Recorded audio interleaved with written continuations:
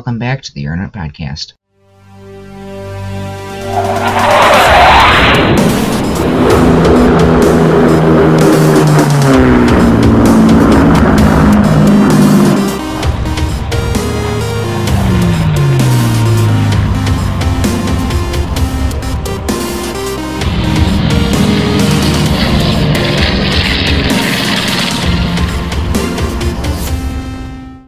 Okay, welcome back to the Internet Podcast. Tonight on the line we have Alison Beatty, who's pretty involved with Yankee Air Museum Tribute Rosies. Alison, thank you for being here tonight. Thanks for having me, Austin. It's a pleasure. No worries. So can you give us a 30-second overview of who you are, where you grew up, where you're at now? Yeah, sure. So my name is Alison. I grew up in Michigan.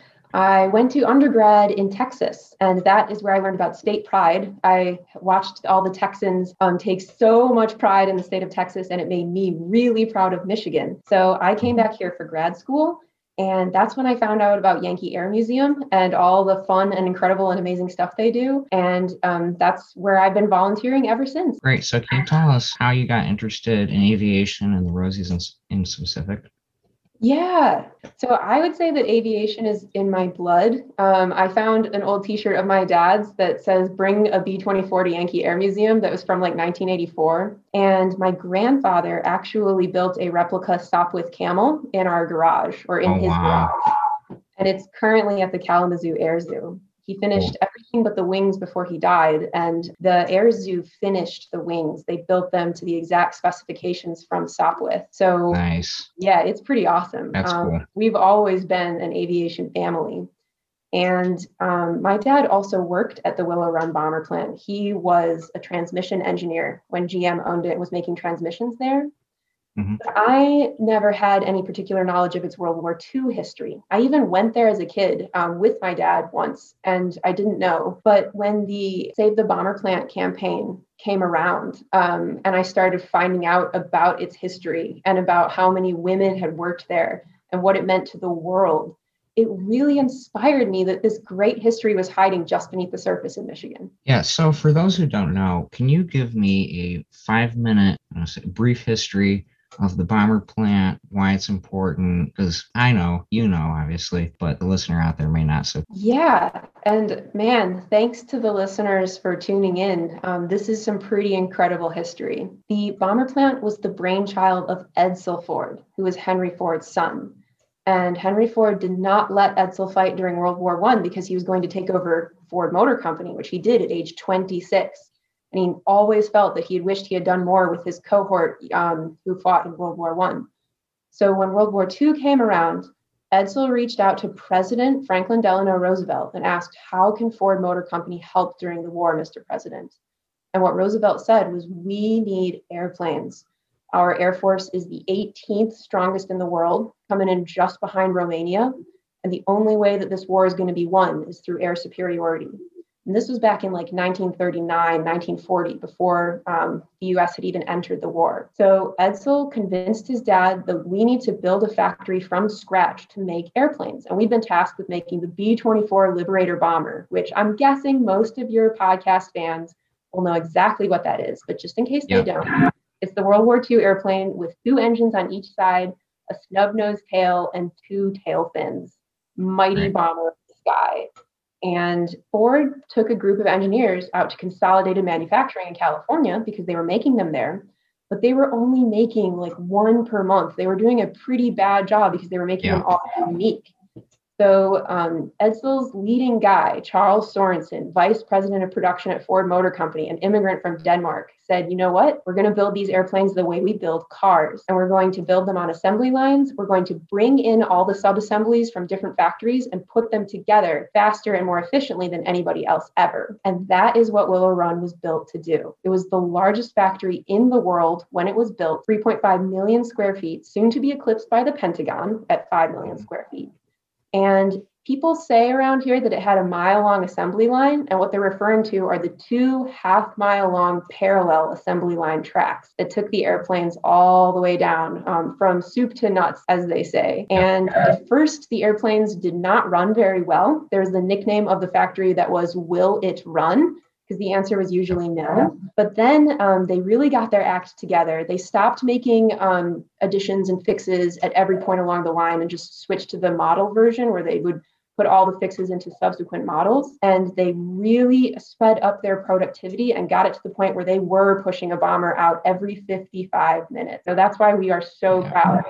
Yeah, it's pretty incredible. I can remember like 2014. So I was 9, no, yeah, 8 or so, driving past and this huge building. Because by then, or 2013 or whenever, it was still standing. Anyway, yeah. the point is it was a huge building, and like even the section that the museum managed to save, which we're going to talk about next year, but it's big. So can you talk about? I'm going to skip around the outline here a little bit. So can you talk about how the Air Museum went about saving it and why they wanted to save it? I mean, the why is fairly obvious, but. Yeah, well, maybe it's not obvious to people outside the Rust Belt who might just say, oh, it's just a bucket of bolts. But in fact, it's so much more than that. I mean, Willow Run was the most famous factory in the country during World War II. It was the poster child of everybody like coming together and figuring out how to solve a complex problem that needed to be solved in faster than anybody had the resource to solve. And they actually came together and made it happen. And coincidentally, Yankee Air Museum was looking for a new property to perhaps move into at some point because we had the hangar fire in 2004, where our previous museum burned to the ground. So finding a way to save a small portion of this building, even if it was just to house so many of the awesome Cold War era airplanes that we had, made perfect sense because it was such an important part of local and national and even global history. Yeah, it's pretty incredible. So the other part that we're going to talk about here, obviously, is Rosie the Riveter. So basically, for those who don't know, I talked about this with Hannah on another episode, but the men were going off to the war, and so really the only people left were the women. A lot of people didn't really think that women could do these jobs, but they turned out to do it extremely well. So can you talk about kind of how women started to get involved in the bomber plant and kind of how the figure of Rosie the Riveter emerged? Yeah, I think you really summed it up quite well there. It was a job that a lot of people didn't think they could do, and then they ended up doing it quite well. It arose out of necessity, first and foremost, because there was a lot of quote unquote scientific evidence back then that women were not emotionally stable enough to work in factories. And it hurts to call that quote unquote scientific evidence, but that is what was believed at the time. But when all hands were on deck, they decided we don't have a choice. There aren't enough men left. We have to bring women into the factories. And women, of course, were more than up for the challenge. They shattered all of those preconceived bad science.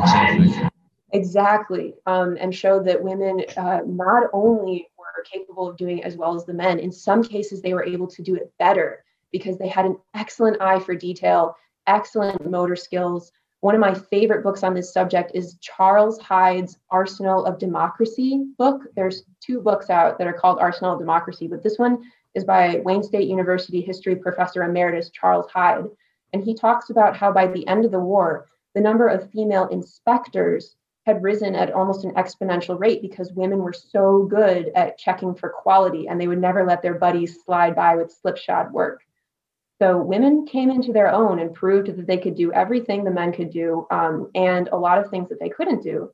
And for some of the things that required like heavy lifting or stuff that women didn't have the physical strength to do, it pushed the factories to create new mechanisms that increased productivity. So they really contributed a lot. Yep. And so I might be, let's say hypothetically, I'm a person out there who sees, Rosie the Riveter, and for a lot of people, they may understand, why, the coveralls, the headscarf, and all that. So can you talk about kind of how the figure of Rosie the Riveter emerged and kind of what? Yeah, it was a joint effort, in my opinion, between the government with their posters trying to encourage women to get into the workforce and Hollywood.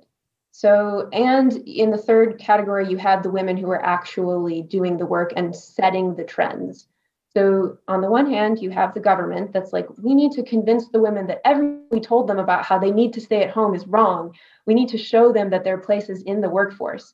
So you had all these posters that are like, my husband is happy that I'm in the war, woman in coveralls and a bandana. Or there's this beautiful poster set that exists that's a woman putting on her coverall, her last coverall snap, and her daughter is doing the same thing. And it says, someday she'll be a worker too, or something like that. So it's showing that mothers have a place in the workforce as well. So basically, they were trying to get every like female demographic in society into the factory. At the same time, you have Hollywood. So the song Rosie the Riveter by the Four Vagabonds, that came out pretty early in the war. There were also a ton of movies. One of them I know had Katharine Hepburn in it. Some of these movies are hard to find, so I don't even know the names, but there was one about the Wasps, the female pilots. Mm-hmm. There was another one called Parachute Girl that was about the flight nurses. So there were all these movies and songs and probably radio programs and stuff like that coming out too. And then thirdly, there were the women themselves who were getting into the factory and being told, okay, skirts aren't working so well. You're going to have to wear slacks. And some of them wanted it. Some of them resisted it. But pretty much everybody very quickly found out, like, it's no problem. Women can wear slacks just fine. There was actually a lot more resistance sometimes to wearing the bandana because people had their hairstyles and they didn't want to. But safety was paramount, right? An accident means that you slow up the assembly line if you get your hair caught in a welding machine or a lathe or something like that. So the bandana in some ways was more of a thing that was resisted than the overalls, but everybody fell into line pretty quickly. And so working together, the government, Hollywood, and the women themselves, that is how like the image of Rosie was shaped. Yeah, and there was a pretty famous, what was it? Norman Rockwell, right? Who did yes.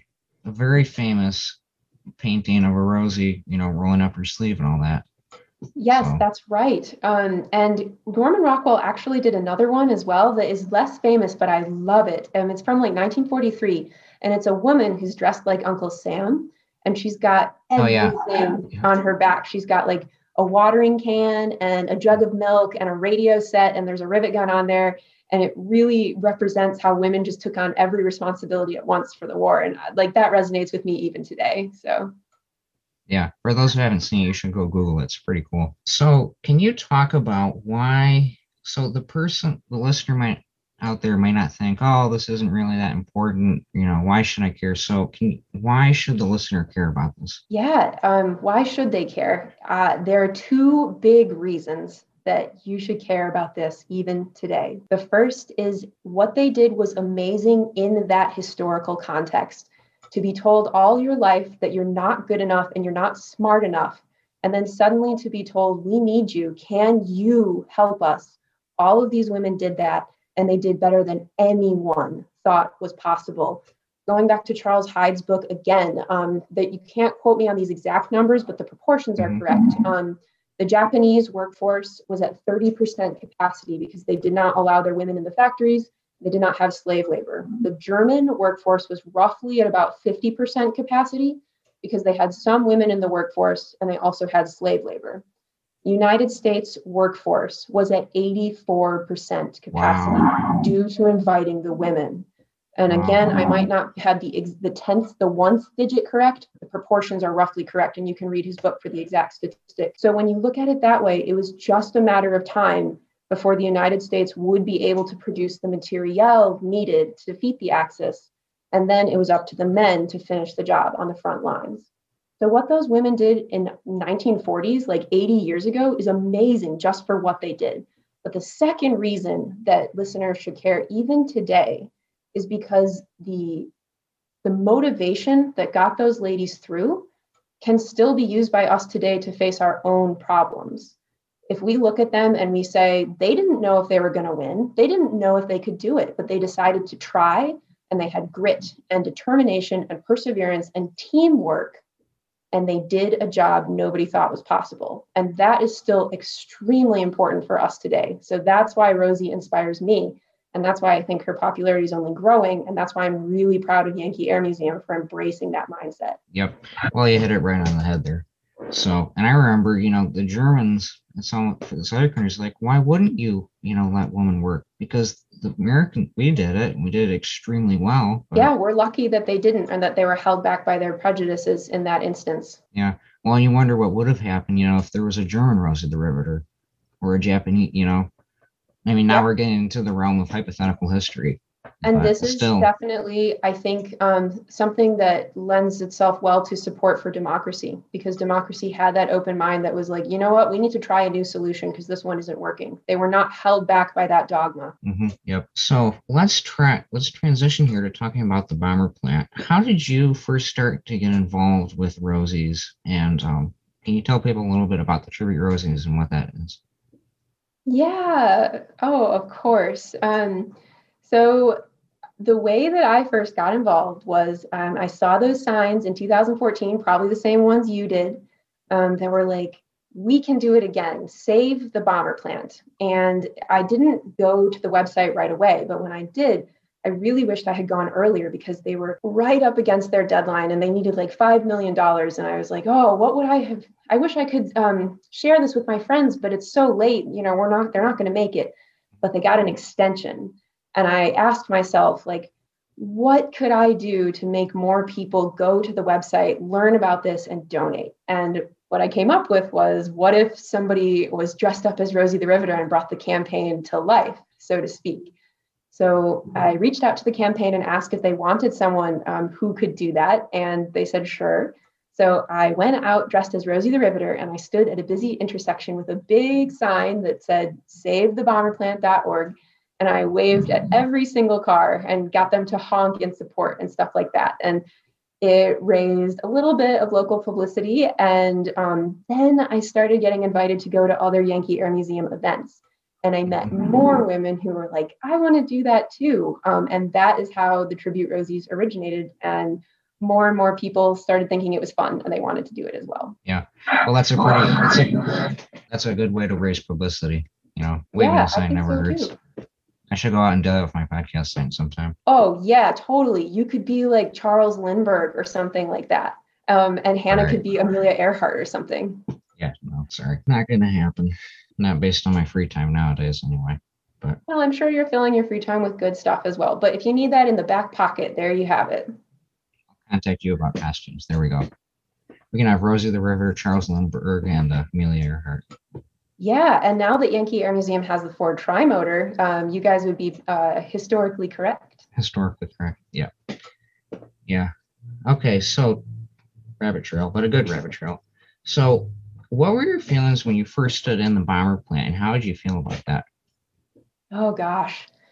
Well, when I went there as a kid with my dad, it was enormous and dark and like scary, and all I remember was like follow the yellow line. But when I came back as an adult, it was so much more meaningful to me.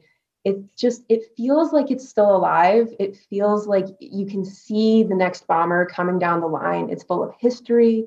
It's full of potential. You can almost hear like the sounds of riveting. It's a pretty magical place. And especially if you get to be there during a cold storage tour or something like that, or any of your listeners, I mean, and see the doors open at the same time, I mean, it just instantly takes you to like the mighty accomplishments there. It's pretty awesome. Yeah, it's pretty cool. I've been inside there a couple of times. It's a Yeah. dark cavern and it needs work, but it's still pretty cool. Yes. And it's like always bring a jacket because no matter if you're there in the dead of August, it's still nice and cool in the middle. Actually, it was nice because the one time I went into it, it was like, I don't know, 80 degrees out on the tarmac. So radiating upwards and in a flight suit, brutal. But you go in there and then it's freezing. So, of Yeah. Good way to cool off. course, the guys in there hate it in winter and they don't even work in winter. But Yeah. It's cold. yeah. So let's trying to transition back to the tribute rosies. Their listeners might have heard of several world record attempts for most women dressed as Rosie the River. So can you tell me about that and how you went about organizing it? Sure. I came on board for the 2015 Rosie World Record because I was in charge of organizing Yankee Air Museum's Homefront Victory Celebration, which was Mm-hmm. organized by the Spirit of 45 campaign, which is this national campaign to commemorate the end of the war. And I think that's super great because we don't really like know or remember the feelings of like relief and joy of the Mm-hmm. worst war in history being over. And the Spirit of 45 campaign kind of brings that to life. So for Yankee Air Museum in 2015, we had all these cool things. We had a scavenger hunt in collaboration with Belleville Area Museum. We had a parade through Ypsilanti Township and a presentation at Michigan Theater and a swing dance at the museum. But lo and behold, the national, what is it called? I'm trying to remember. It's the, oh man, I'm trying to remember the name of the park in California. It's the Rosie the Riveter World War II Home Front National Historical Park. And their idea for the Spirit of 45 campaign was to take the Guinness World Record. And they did it that same week that we were holding all of our events. And they got over 1,000 people. And we were like, that's a lot of people. But the organizing co-chairs of the Homefront Victory Celebration for Yankee Air Museum were really passionate about this world record. And there's like a banner in the Bomber restaurant in Ypsi that says, "This is Rosie country." Yep. Side plug for the Bomber. It's like the best restaurant ever. Easily, and, yeah. Yes. And so the co-chairs were like, we need to take this back. We need to take this world record. And so the like Homefront Victory Celebration Committee almost like pivoted immediately to like planning for the world record. And we did it. We got like 1,800 people, and then California took it back again, and they got, I think they got like 2,000 people or something like that, or 2,500. And then we took it back again in 2017, and we had like 3,700 people. And I know that the park in California was going to have another attempt last summer, which got canceled because of COVID.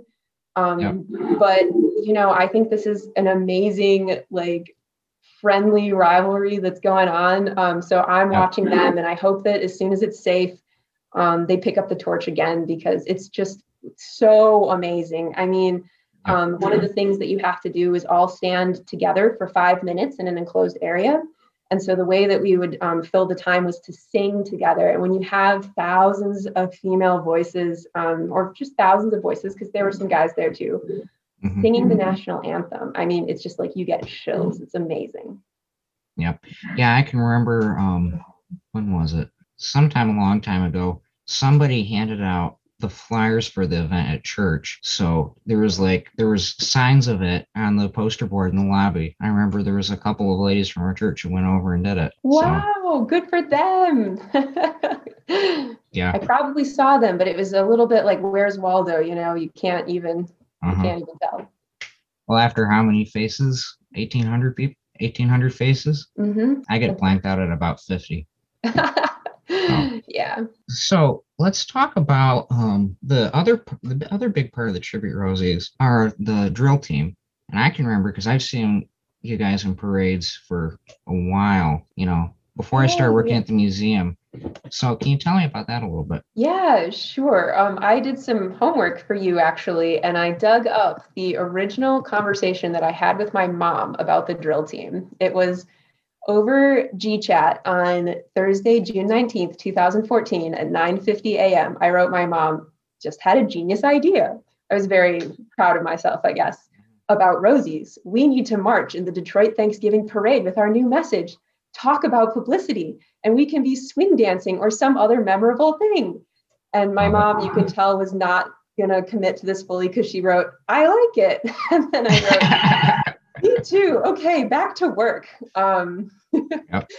So that's how it all started. And it has grown from there quite a bit. And this is one of the most fun things. In fact, today we just had our first practice for this year, because it's like you engage with the crowd, you do the chants with them, you make them really proud of this Rosie heritage. This is Rosie country. And it's just a really fun spinoff of the whole Yankee Air Museum project. Yeah, it's pretty cool. So for people who are maybe interested in getting involved with the Tribute Rosies or with the drill team, where can they go to find out more? They can go right to Yankee Air Museum's website. There's a tab on there that says like events or join us, and there's a become a volunteer section. And in that section, there's literally a sign up for becoming a Tribute Rosie. So we're always looking for new members, and I would encourage anyone to go to www.yankeeairmuseum.org and look at all the other tabs too while you're there, because there's so many cool things. Yeah. Well, they've recently expanded their website pretty big, actually, over COVID.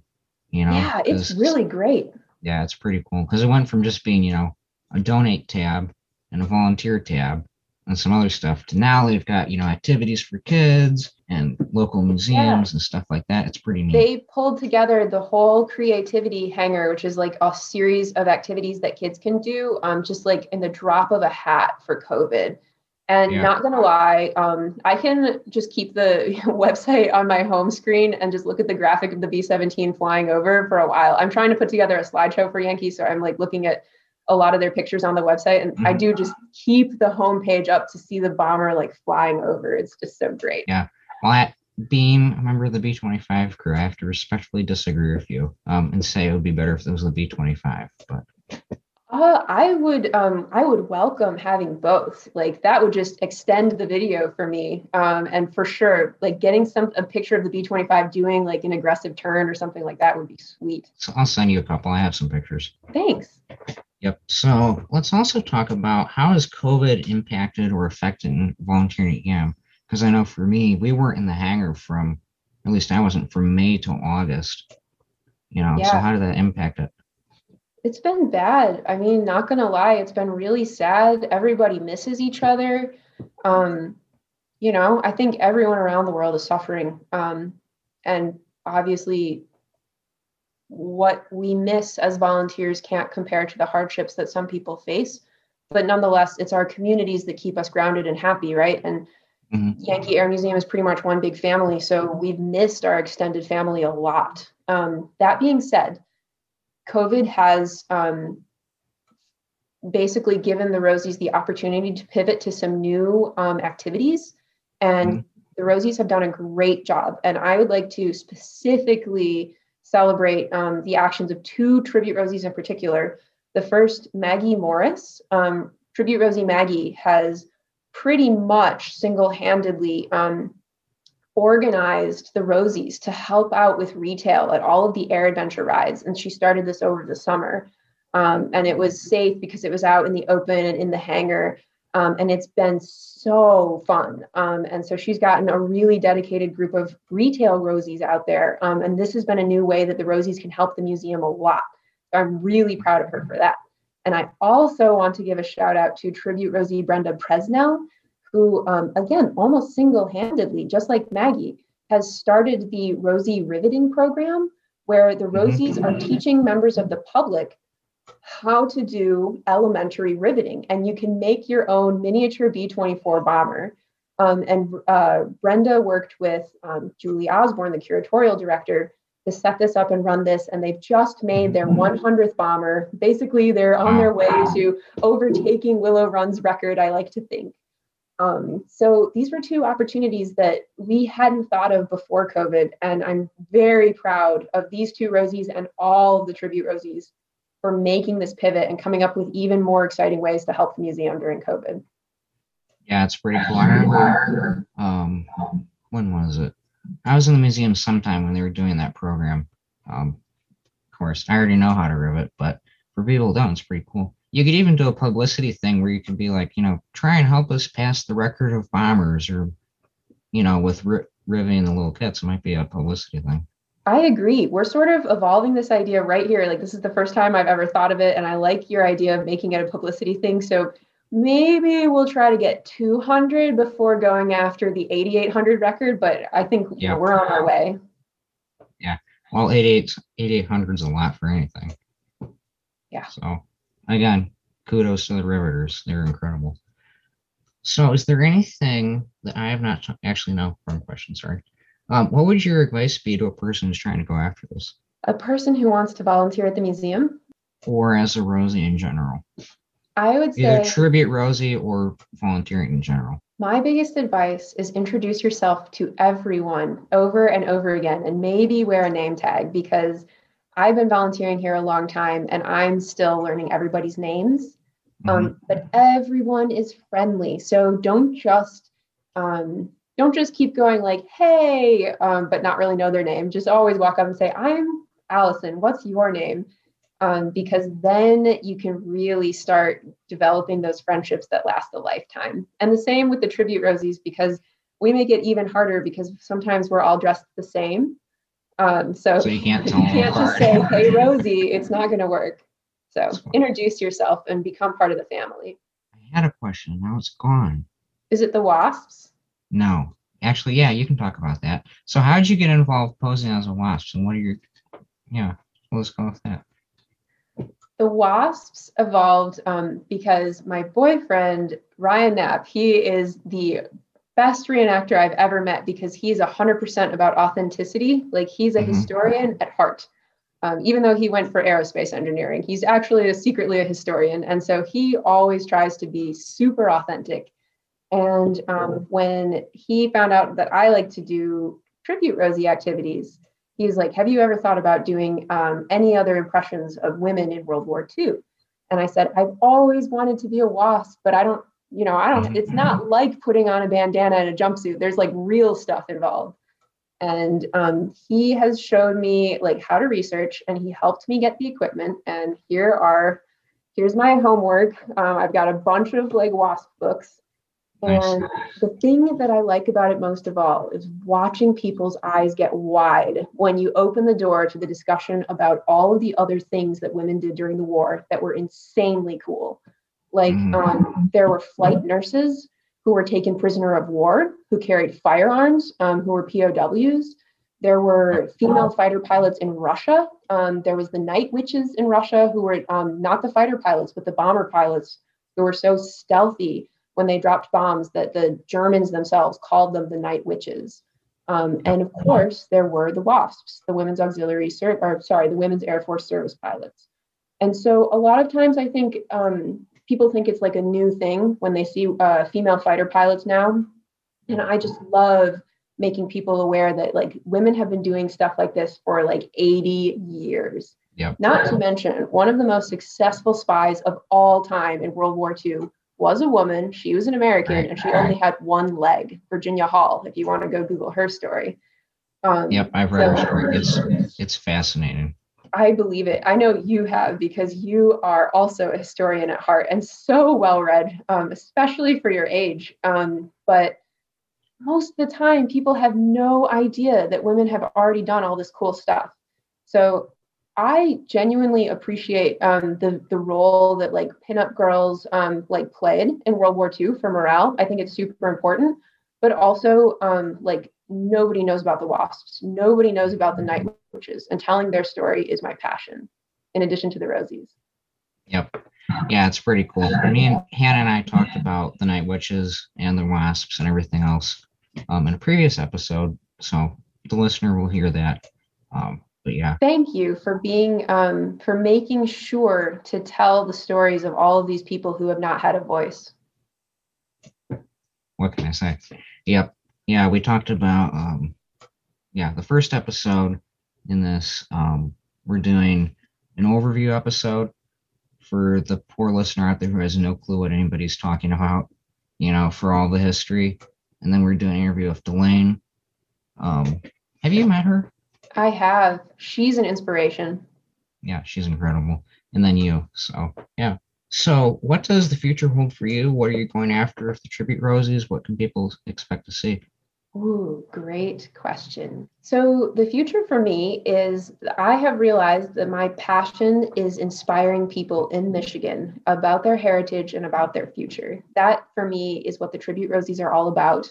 It was inspirational to me to see that people turned to Rosie the Riveter during the COVID pandemic once again to find the strength to get through this pandemic. And it's like, if it ain't broken, don't fix it. Like, obviously, this message resonates and is only growing in importance. And that message started here. We are Rosie country. So I just love helping Michiganians see that and take pride in that. And so wherever I go and whatever I do, I'm going to be working on helping Michiganians take pride in their heritage and carry it forward. More specifically, I started taking ground school this summer and I passed my FAA knowledge exam. So once good ends for me, thank you. I know you're studying too. Have you taken your knowledge test yet? No, I'm taking online ground school through EAA, and I Nice. joined Civil Air Patrol. So hopefully you can get flight training scholarships through them. So Yeah, you might be able to. And I mean, again, I think you're still fairly young, but Yankee Air Museum themselves offer some scholarships. So maybe like once you get high school age, you should look into that. But I Yeah. did online too. I did it through Sporties. So Yep. how do you That's the like same thing I EAA? did. Oh, is it? Are you Yep. like, how It's do you like Sporties. it? Yep. It's pretty good, actually. And for anyone out there who's going to pursue it, they have, you get your video and then you have review nights and then you have a quiz after each video so you can review. Yeah. It's pretty incredible, actually. Coming from the other end of the test, I will say that I thought that Sporties sometimes ask you too many of the same question because Mhm. there's like 999 possible questions, if not more, on the EAA exam. And so sometimes you get two practice questions in a row that were both about like the same regulation or something. Mhm. So you've got to take a lot of practice tests to hit all of them. But yeah, I mean, I think they did a fantastic job. And so my immediate short-term goals are once COVID is kind of down, or like once I have my shot, I want to start flying. I definitely want to start working on the flight hours to get my PPL. And hey, it sounds like you can do it too. So maybe we'll be Yep. taking test flights together. And main goals for the Tribute Rosies this year are also to get our legs back under us after COVID, to grow the retail and the riveting programs, to complete the drill team season, the proper season, because we didn't get to March last year because of COVID. So we want to do that successfully. And just get everybody back into the fold and start doing fun things again. Yep. Well, hey, you could become the next lady B-25 pilot, Man, I think or that would be so cool. tri-motor, or Now, B-17 or whatever. my hope is that we find more before I'm ready, because it's going to take me a couple years, obviously. So I wouldn't mind being like the 8th, 9th, or 10th, but someday, man, that would be Yep. so awesome. Yep. Well, and I'm already, yeah, I'd hope eventually I'd like to be a flight engineer before a pilot because I don't think Hannah's probably going to beat me to that anyway. But being the youngest B-25 pilot, but Well, just because, whoever, basically what matters is that we all get up there, right? Like I'm also taking right. flight school with a buddy. And so sometimes he gets tired and I push him. Sometimes I get tired and he pushes me. And I think if we all keep pushing each other, eventually we'll just have this awesome crew, one way or the other. Yep. Yeah, it'd be pretty neat. All right. So is there anything that I have not covered that you'd like to talk about? Yeah. I actually want to ask you, how did you decide to do this? And why do you think it's important to have young people around general aviation and warbirds in particular? Hmm. Good question. Well, about how I got involved at the Air Museum? Yeah. And why did you decide to start a podcast? Okay. Crazy, crazy long story. So, long story short, um, we've been living here for, since I was born. So we've been around the Air Museum for a while. I can remember going there like a long time ago. But anyway, so we got involved, or I got involved 2019, Bomber Buffing Day. Dad saw on Facebook, so we went. And then I was interested in maybe doing something. So I was 13 at the time. Yeah. So we went over to Tom Carroll, who's the volunteer director. He said we'd like to be interested. And Bruce, the B-25 crew chief, just so happened to be walking the other way, and he hears me talking, and he stops, and he asks me like 3 questions or whatever. And so he's impressed by my knowledge. So the next Tuesday I show up, and I've been there ever since. So That's awesome. And about the podcast? yeah. So good question. I don't know. I don't know if it was really so much my desire to try and find out more, if it was to try and share all this awesomeness with the public, because since I started working there, my favorite times, when you start hearing stories. So, people tell everyone has a story, right? Mm-hmm. So the thing is, trying to share that story, and about aviation stuff like that. So I don't know. That's it in a nutshell. I love it. It's a great idea, and you will have endless material. Endless, yeah. If I don't have something, I just walk over to another person and say, "Hey, um, Yeah. And so why do you and Hannah think it's important to have young people in GA and warbirds in particular? It's fairly obvious, or to me, it's obvious. I'm like the only person in the hangar who's under 50. So yeah. Well, actually no, because there's two. Okay. 2019, when I started volunteering, I was like the only person under 50 in the hangar. And most of the other guys are 70s, 80s. Like even the airplanes themselves, I'm constantly amazed. You have this plane that was built in 1943 and it's still ticking 85 years later. Granted, there are major issues with it, and granted, it is a beast to work on. So, speaking for myself, I think it's just, and the other guys on the crew have said this, they're not going to be around forever. So, who's going to take it up? It's going to be you with the Rosies, and it's going to be, people like Hannah and I with pilots, mechanics, Yeah, and that's actually an important part of Yankees' 5-year vision and strategy or I forget what they call it, but their 5-year vision for the museum is that they want to start training people for those critical positions, or like making that more of part of the structure of the museum and the volunteer process. yeah, because when I started volunteering, I like to say, so, man, that's, part of this podcast stuff, trying to push it out to other people and say, hey, look, if I could do it, guess what? You can probably too. Well, I would say if you can standardize that apprenticeship book process that you're talking about, it might make it easier for more other people to get involved and see how fun it is at a young age. Yeah.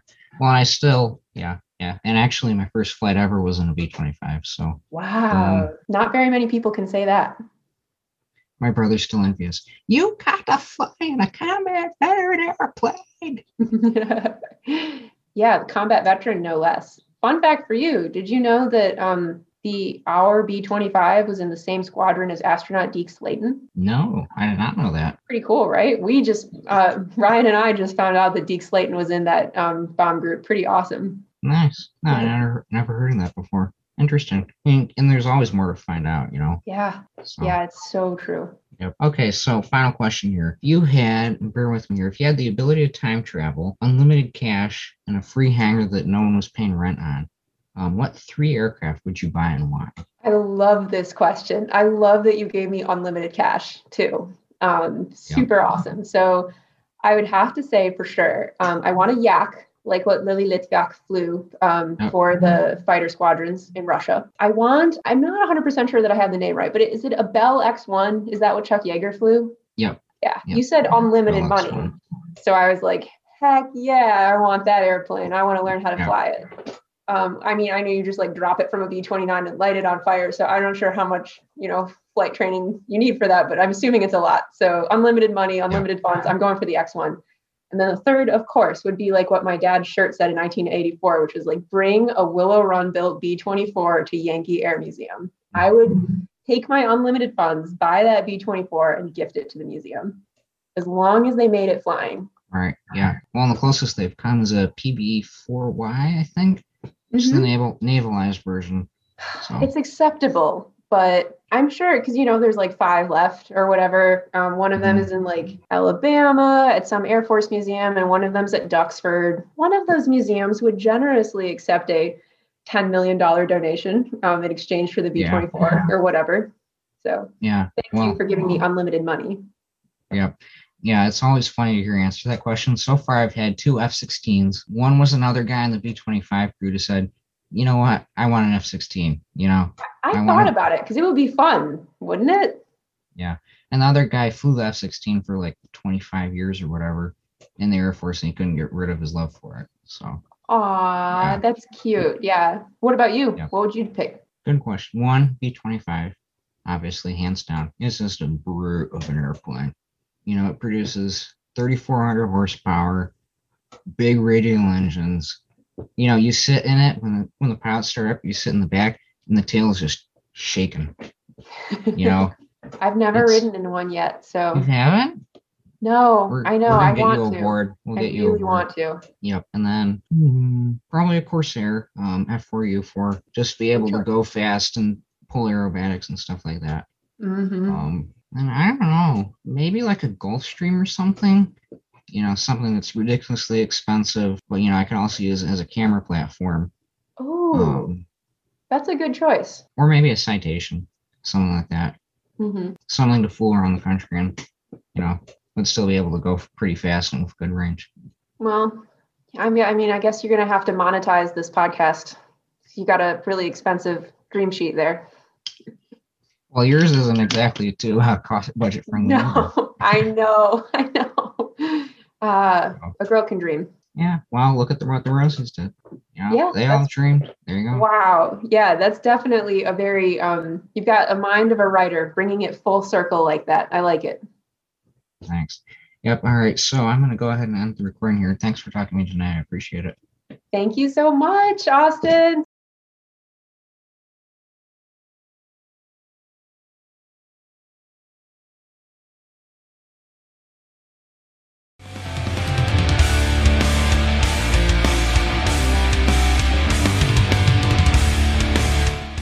You've been listening to the Errant Podcast. Please leave a rating and review on your favorite podcast app, subscribe, and we'll be back in 10 days with another great interview.